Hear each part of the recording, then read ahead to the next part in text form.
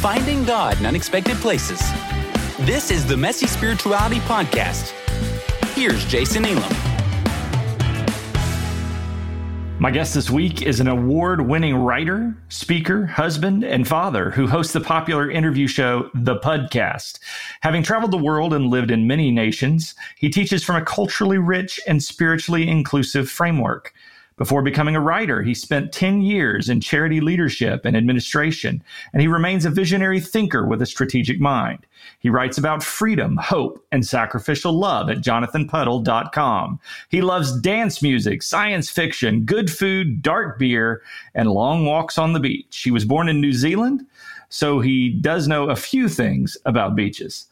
Jonathan and his family reside in Canada, where they pastor families and children at a thriving community church. I am so excited to welcome to the very first episode of season 2 of the Messy Spirituality Podcast, my new friend, Jonathan Puddle. Man, it's so good to finally talk to you face to face online.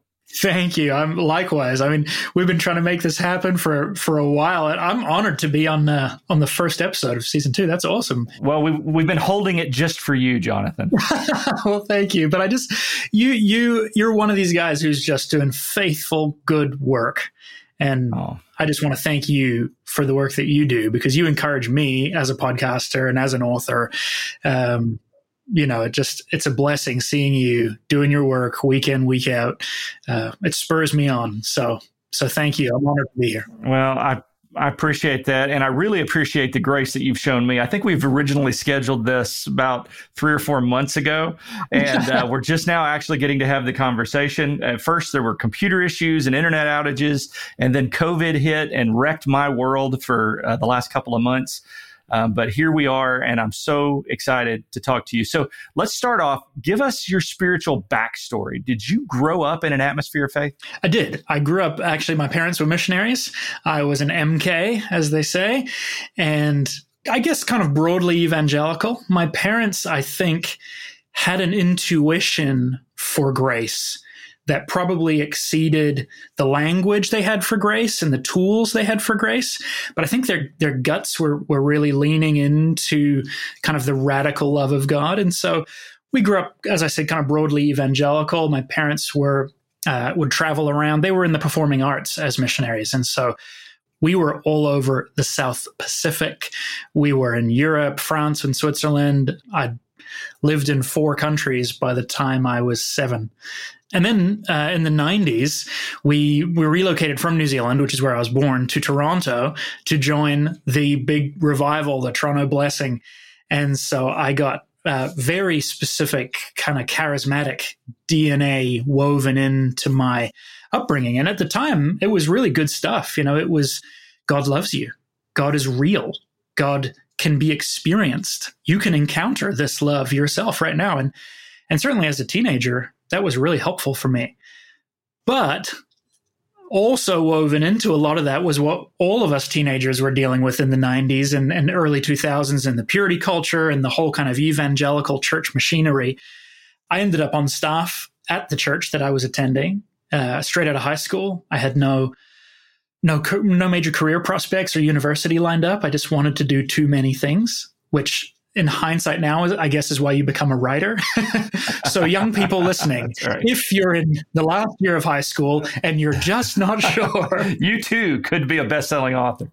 You too could be a best-selling author and make no money like the rest of us. But I ended up like yourself, and many of us in a pretty sudden kind of, I need to deconstruct because, and obviously I didn't have that language at the time.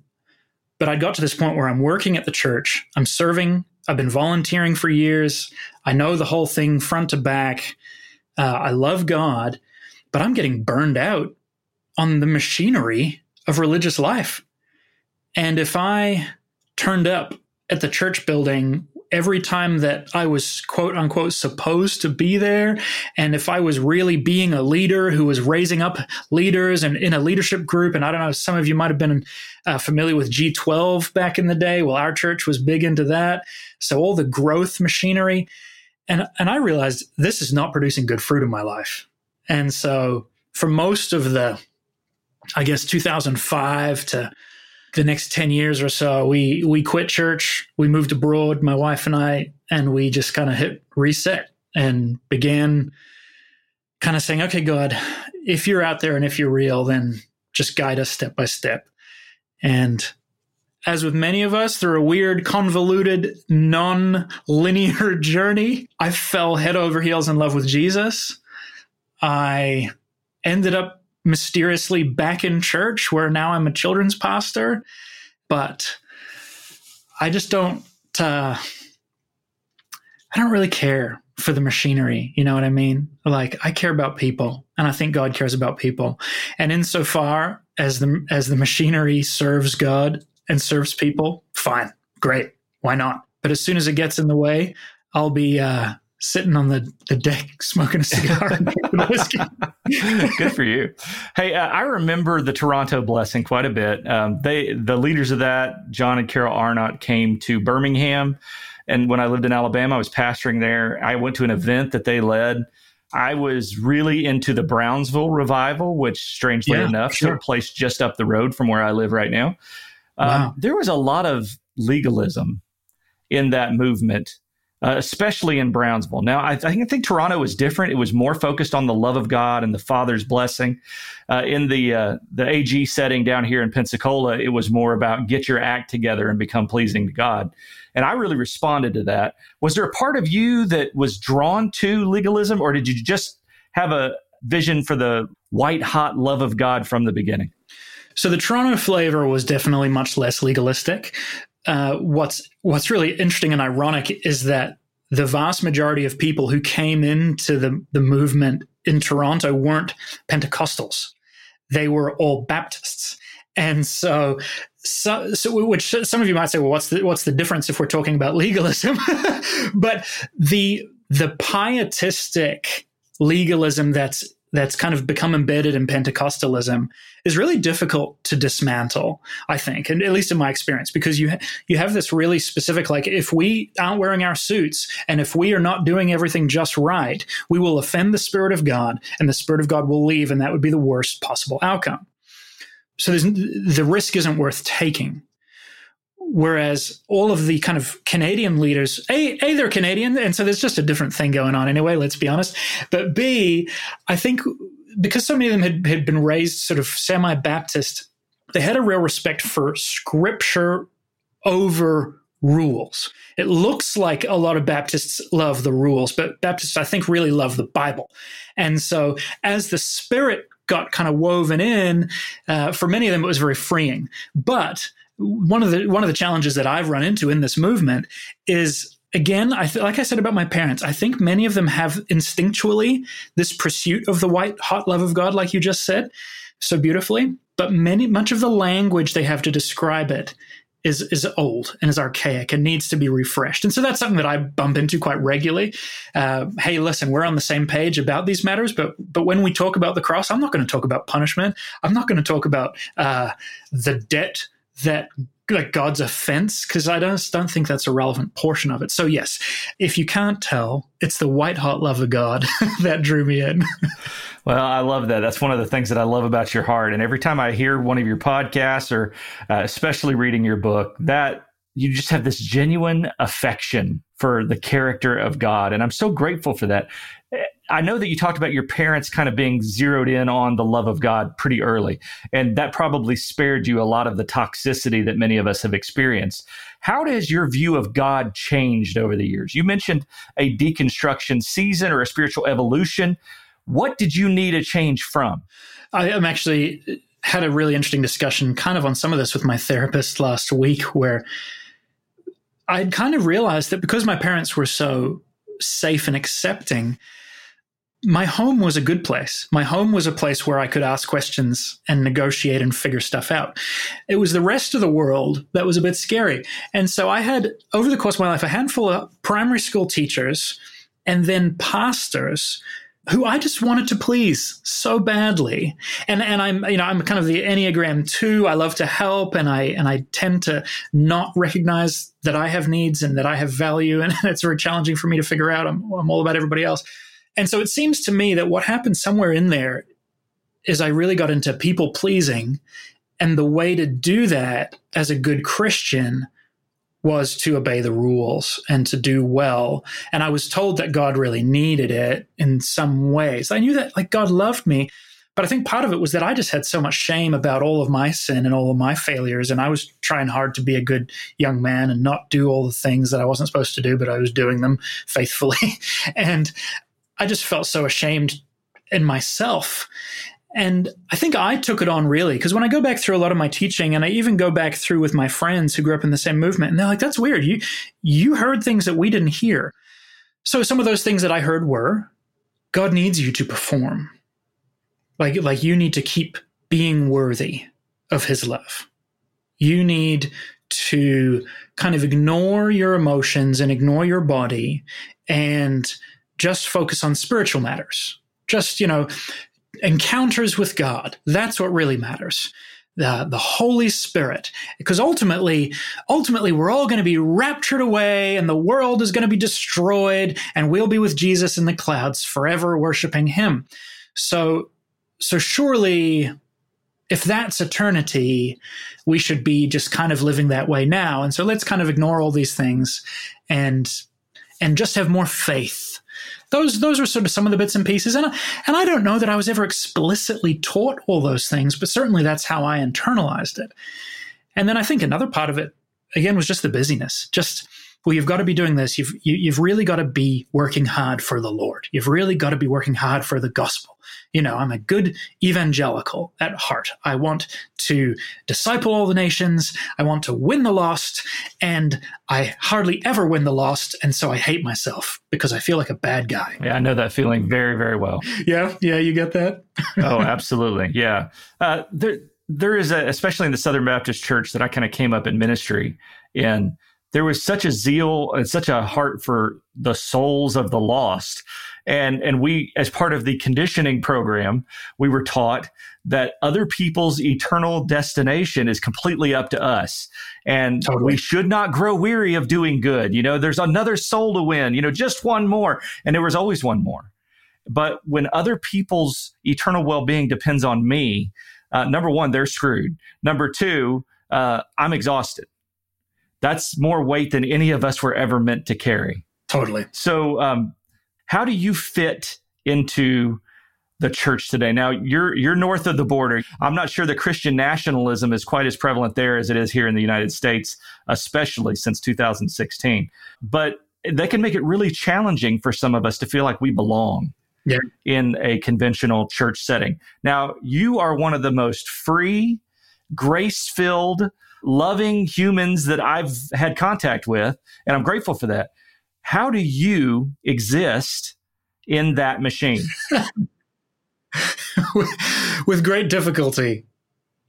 That's probably the shortest answer to your question. Okay. Yeah. So my journey is key to this, because when we left the institutional church, we were hungry to meet with believers. We were hungry to fellowship. We just wanted something that was more real. We wanted something that wasn't destroying us in the process. And so, I don't know if you remember like Frank Viola's books, Pagan Christianity, all that kind of stuff. I got deep into the house church books and I was militant about it, man. I was like, you guys, I found the key. And I got real preachy with everyone from about, 2006 to 2009, let's say. And so it was a lot of like, I had to go through these layers. And so there was the church stuff and the institutional church and moving into a more organic expression of church life. And we did have really incredible experiences of doing organic church with people, just gathering together to see what the Lord would do in our midst, not our agenda. And in many ways, that kind of wrecked me for anything less than that, because what I experienced in Christian community, what I began to experience even spilling over into my neighborhood, it just convinced me beyond a shadow of a doubt that God is willing and God is able. And our part, I think, is in some ways really small in the cosmic scheme of things. For us, our part is huge because our part is dying to ourself. And so like that's as much as we can give. But so much of the time dying to self really just seems like just reorienting ourselves to love. And sometimes that's like 15 degrees, turn, and it feels really costly, but actually it wasn't that bad. Yeah. Okay. And as I give up my life, I gain it. Right. So I had that passion, and I loved people, and I loved God. And I was beginning to see that with just a handful of willing souls, God could do wild things. So we moved back to Toronto from living in Finland, actually, when my wife and I were, and all our kids were born. And we moved out of the city of Toronto, where we'd been for a couple of years. And then we moved to another city. And I ended up rocking up to this church one Sunday morning with my wife and kids, because some friends of ours were there. And we'd moved to the area, right? So I just thought, let's just go check out that church. And there's like 40 people meeting in a community center, and it's messy. And I know that you value messy. And I definitely do. Like there's kids running around throughout the entire service. The guy who's preaching has got like a 6-month-old in his arms, kind of balanced on his hip. And I'm like, this looks like my house. This looks like my messy, organic church community. This feels good.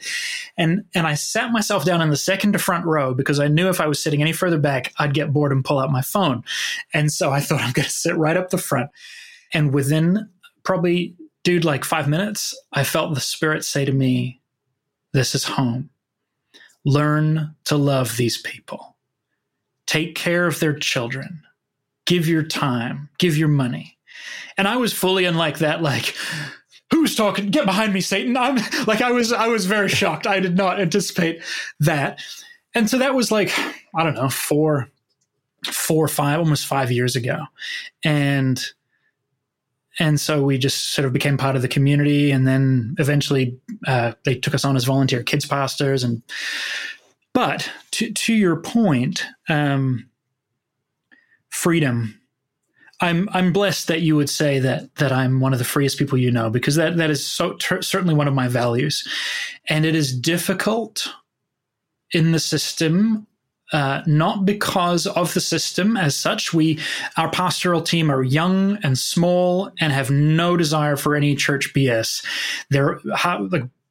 Adam and Amy are my pastors. They're also some of my best friends. Adam didn't grow up in church. He got saved as an adult, so he kind of like had no room for the BS.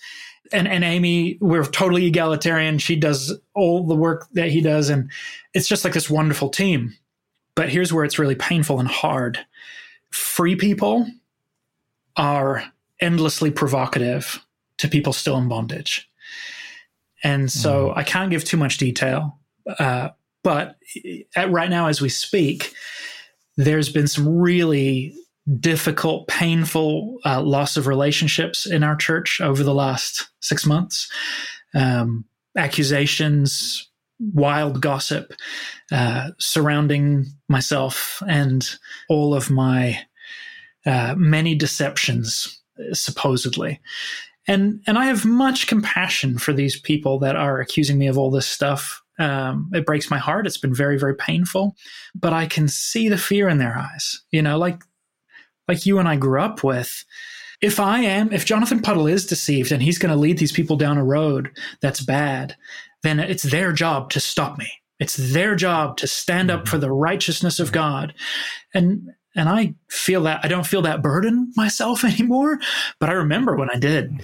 And so I have much compassion for those people. I miss some of them who've cut me off, and some of them who are still in the community and are causing real pain and difficulty. I am just asking the Spirit to move in all of our hearts. I think that if you are trusted and loved by the people around you, you can be free, you can be grace-filled, and you can be infectious. For all those people that have been difficult and are struggling, there's 4 or 5 who, just write to us regularly, right? Or speak to us about how life-giving the gospel is according to us. So. Wow. Well, I'm grateful you've got the positive voices around you too. Sometimes the negativity can become overwhelming. And I'm so sorry in the season that you've been in this last 6 months that you've been experiencing that. Do you have any advice? A lot of people who listen to this program are encountering those negative voices on the daily. Yeah. From their own family members, from people who they really believe they're on a mission from God to set us straight. How do you respond to somebody like that, Jonathan? Yeah, seriously, right? I'm just grabbing my Bible because I'm going to be real spiritual. I'm going to show my spiritual receipts right here, man. John 16, let's go verse 1. Jesus is speaking to his friends. This is right near the end of his ministry, before the passion, that is to say. These things I have spoken to you, that you should not be made to stumble. Otherwhere it says, like that I've spoken these things that you would have peace, to comfort you. They will put you out of the synagogues. Yes, the time is coming that whoever kills you will think that he is doing God a service. And these things they will do to you because they have not known the Father and they have not known me.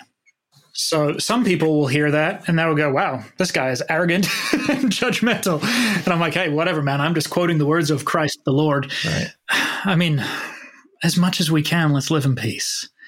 As much as we can, let's not have these discussions on Facebook. As much as we can, let's set healthy boundaries so that we can continue the journey we're on. As much as we can, let's keep offering up the fresh fruit and the fresh fire for those around us who are hungry for it. Let's not allow those damaging voices to derail us from this work, because the work is important. Like, people are drowning in a sea of religious toxicity, and they believe God hates them, or they believe the only reason God can tolerate looking at them is somehow because of Jesus. And so the need is real. The pain is real. I would encourage people who are in that situation also to remember that those who are attacking them, or those who are really troubled and trying to speak the truth in love, and all the phrases that we get quoted at us, it's being driven by fear. It's being driven by fear. And that should allow us to have a measure of compassion and gentleness, because we all know what fear is like. We all know what uncertainty and instability is like. So that doesn't mean that you have to allow people who are being really toxic to continue speaking to you. You're allowed to put boundaries in place. You're allowed to say, hey, listen, this is not a conversation that you and I can have anymore, because I value our relationship. I actually want to maintain relationship with you. But the way that this topic ends up landing between the two of us, it puts at risk my ability to continue relationship with you. So can we not talk about this anymore? Or can we set a parameter where we can talk about this with rules in place, whatever that might need to look like for you? And I think another thing too is that I hate to say this because my own guts doesn't like this answer, but I don't think generally we win people over with the eloquence of our arguments.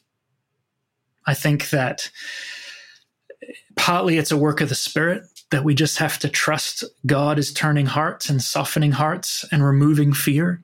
That, it's perfect love that casts out fear. It's not eloquence. It's not logic. It's not reason. Usually it's not statistics or facts, as much as I wish it was. I just read about this study that has statistically proven that statistics don't change people's minds. And I was like, that's hilarious, because I already believed that. So sometimes it really seems that the vulnerability, I hesitate to say it because it's tricky, and I don't mean to tell people to remain in toxic relationships or to remain with people that are really causing damage to them. But as much as you can, being gentle, being vulnerable, offering your story with honesty and like, hey, yeah, I remember when I was terrified. I remember when someone first suggested to me that the cross wasn't about punishment. And I was like, what does it mean? My whole faith is falling apart. I remember that. And so I get that other people feel that way. So maybe it's just leaning into the compassion for those around them and praying for them and just asking God to come and love on their hearts.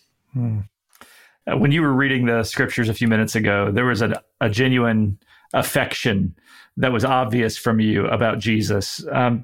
A lot of folks who go through a deconstruction season don't know what to do with Jesus when that's over, because they don't want the toxic thing they've come out of, and he's sort of the figurehead. the cross and the crown of thorns and the blood of the Lamb, all of that is so loaded with toxicity for so many people. How does Jesus fit into your faith today? And how did you get from, him being the CEO of the nonprofit organization or the church to having this place in your life? The woman caught in adultery. Here's a story where there's so many layers in this story, and I won't even do it justice. I mean, the fact that the actual laws in Leviticus and Deuteronomy require the man and woman to both be present. There's all kinds of stuff. I've read lots of conjecture that maybe a man was specifically kind of set up to seduce this woman so that she could be brought. The whole thing is to trap Jesus. And she is just another pawn in a male dominant game. So there's a lot of layers in that story. And, Jesus dismantles a bloodthirsty mob, and he lifts this woman out of shame and dignifies her. And when he says, go and sin no more, we don't need to hear our evangelical upbringing in that, because what I've been taught most recently is that that's a gift, not a command. He dignifies her and gives her what she needs to go and live righteously, because that's what I think Christ is always offering to each of us. He's offering us the capacity to live righteously. He doesn't demand it of us. He gives it to us freely. Freely to us at great cost to himself. Another one is the wedding at Cana. Jesus didn't have to do a damn thing. And it seems like he pushes back against his mother's suggestion that he could solve this problem. And bro, when he solves it, you've probably seen this before, he produces something like 700 bottles of wine. Like it's something like 300 gallons of the best wine that anyone has tasted. And so I just feel like, man, if your religious life has been shitty, excuse my language, no, go for it. Jesus offers you hundreds of gallons of the best freaking wine you've ever tasted. And if you don't know that Jesus, then reach out for him. Or her, or whatever. That's one of the things that I've found really fun that you'll know I did in the book, was I'm like, listen, when you encounter Jesus in your mind, in your imagination, Jesus can be a Middle Eastern brown Jewish man. Jesus can be a African-American woman. Jesus can be a lamb. Jesus can be a lion. Jesus can be a burlap sack. Jesus can manifest in whatever form you need the embodiment of divine love to present itself to you as. Like if we're just going to talk in metaphorical terms or linguistic terms, what is Jesus, right? According to Colossians, he's the visible image of the invisible God. John says he is the Word of God. And so just if we think ontologically about God as this somewhat difficult to comprehend metaphysical essence, whatever Jesus is, he is the infleshing of God. He shows us what God is really like. And so we've got to read all of Scripture through Jesus on the cross, through Jesus offering everything about himself to all of us for our benefit. And if the Jesus that you have still is that CEO of the religious machine, then I would... Here's the prayer that I would encourage you to pray. Holy Spirit, I need to see the Jesus who tips over tables to remove every obstacle that would keep me from God. So come and tip over every obstacle in my life, in my mind, in my psychological framework, in my theology. Jesus, come and tip over all the tables and show me what God is really like. Pray that and see what happens. That sounds like a very loaded, dangerous prayer in the best way possible, right? Yes, I mean, because some of you may not want to pray that. Yeah. Well, some of us feel like we've been through that. You know, that's exactly what Jesus did. I mean, my spiritual evolution was not running away from Jesus. It was Jesus driving me to the other side and saying, this has never been where you belonged. And that's why you're so miserable. That's why you hate it here. It's because you didn't fit. But look where the freedom is.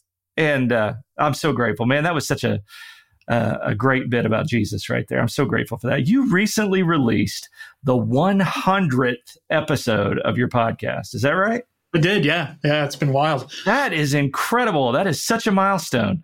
Tell us what the podcasting experience has been like for you. You've gotten to talk to some really incredible people.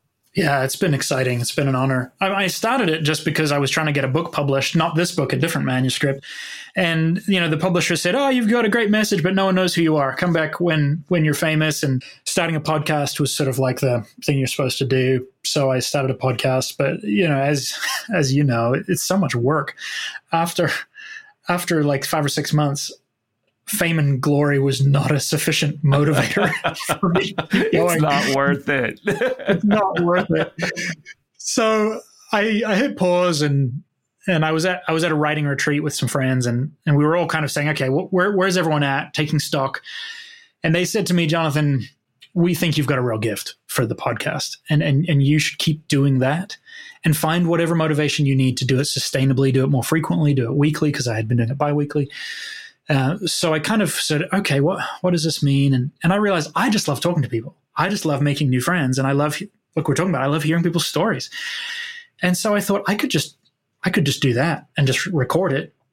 And, wouldn't you know, the quality got better because it was that much more authentic and integrous, and then started having these really amazing experiences like Max Lucado and Paul Young and others where we got vulnerable.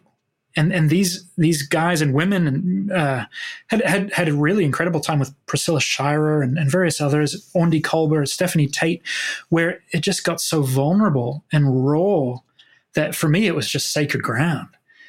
And so the podcast has been my spiritual journey. It's been where I get taught from.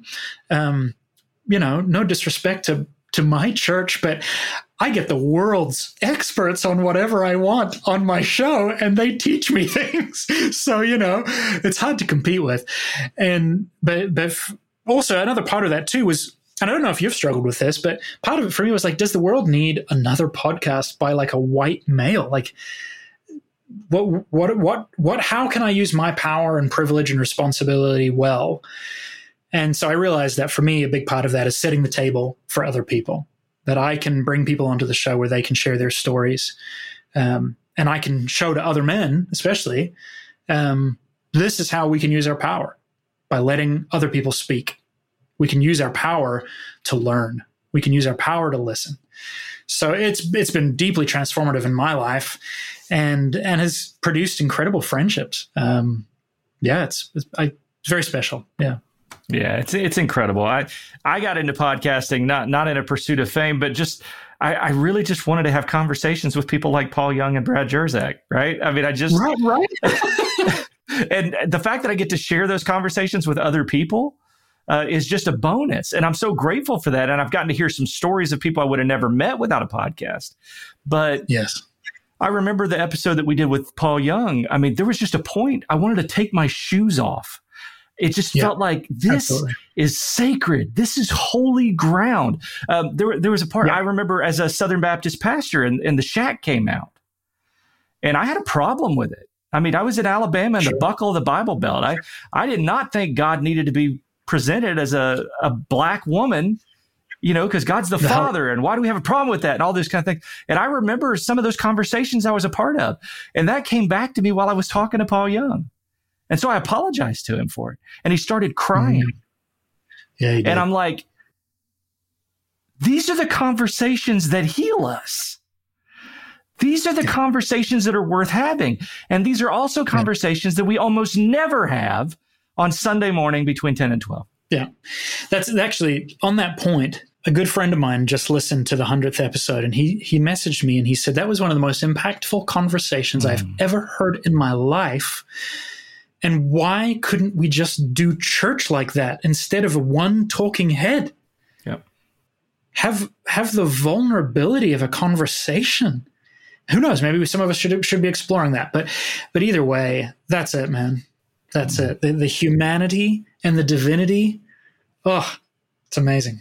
It's a beautiful mess. It is. You released your first book recently, You Are Enough, Learning to Love Yourself the Way God Loves You. It's such a gift. I'm so grateful for this. I read it when it was first released. It's incredibly inspiring and hopeful. Why did you write the book, and who did you write it for? Well, I had gone on this kind of weird journey in 2019 where I just kind of felt the Spirit prompt me, like, you blame everyone else for not loving you. But it's time that you kind of owned it for yourself and learned to love yourself. And I was like, I don't know what that means. I'd had a guy on the podcast again, and he said to me, Jonathan, what would happen if you spent a whole year thinking about how amazing and wonderful and loved you are and let that go deep into the root systems of your belief? Like, what would happen? And I was kind of like, oh, yeah, great question, and just kind of moved on. But in my guts, like something like lodged, like, oh, that's like a shim being hammered into a little crack that I would rather not be there. And so I lay down on my couch in early 2019 and I said, okay, God, walk me through this. Teach me how to love myself. And, I lay down on the couch and I said, Jonathan, I love you. And it felt super weird. It felt like Tim Curry from Home Alone 2. That's exactly what I thought of. That's exactly the line that I thought of when you said it. I kind of inflected it that way on purpose because that was very well. You did a very good impersonation. And what does the guy say from the video in response to that? You got to do better than that. That's right. And that was exactly the way my heart felt. That was exactly the way my heart felt. You got to do better than that. And so over like 60 days, I went on this really trippy journey of learning to love myself. And that included books and reading and meditation and contemplative spirituality. And it kind of was a whole drawing together of a whole bunch of different threads that I had been learning over the last 10 years, including a lot of it through the podcast and people I've been meeting and talking to therapists and talking to different people and learning about trauma. And after like 60 days of like really quite daily time of working in my heart, learning to feel all my emotions, learning how to deal with them and what to do with feelings and exposing codependent tendencies in my life, all kinds of it was like a ball of yarn, like a sweater that was just all starting to unravel, that was having really good fruit in my life and my marriage and my community. I thought to myself, oh man, I wonder if I could write. I can tell what all these elements are. I know what they all are. They're really quite distinctly clear. I wonder if I could write something that would stop other people from having to do a deep dive in any one of these areas to get the benefits. If I could just tease out enough of it and then somehow harmonize and synthesize all these things together, man, that would be awesome if this worked. And so that was kind of the idea. That was really all it was. This other manuscript that I've been working on for like 5 years, which was a lot more theology, I just kind of put that on the back burner and I went straight to work on this devotional. I whipped out a draft in a month or two and I sent it out to like 100 beta readers and I had no idea if it would work. And I just didn't even know. And people started coming back like, oh my gosh, this is life-changing. And I was as shocked as anybody because I really didn't know. Because some of the tools, are drawn from they're really like inner healing, spiritual direction kind of tools that typically rely on another person. And so I didn't know how much of that you could do on yourself. So that's where it came from. And then I got feedback and then I self-published it in September 2020. And it's just been very humbling and wonderful. The things people write to me, man, it just, it wrecks me. I'm in tears. People saying, I've been a believer for 30 years, for 40 years. And I'm on day 3 of your book. And I just came to believe that I am the beloved son or daughter of God. And I'm just like, oh, for one person, it's worth it. Absolutely. For one person. Yeah. Well, I know some people hear devotion and they think back to, the quiet time that they were raised with in the machine. It's not like that at all. And I really want to encourage people.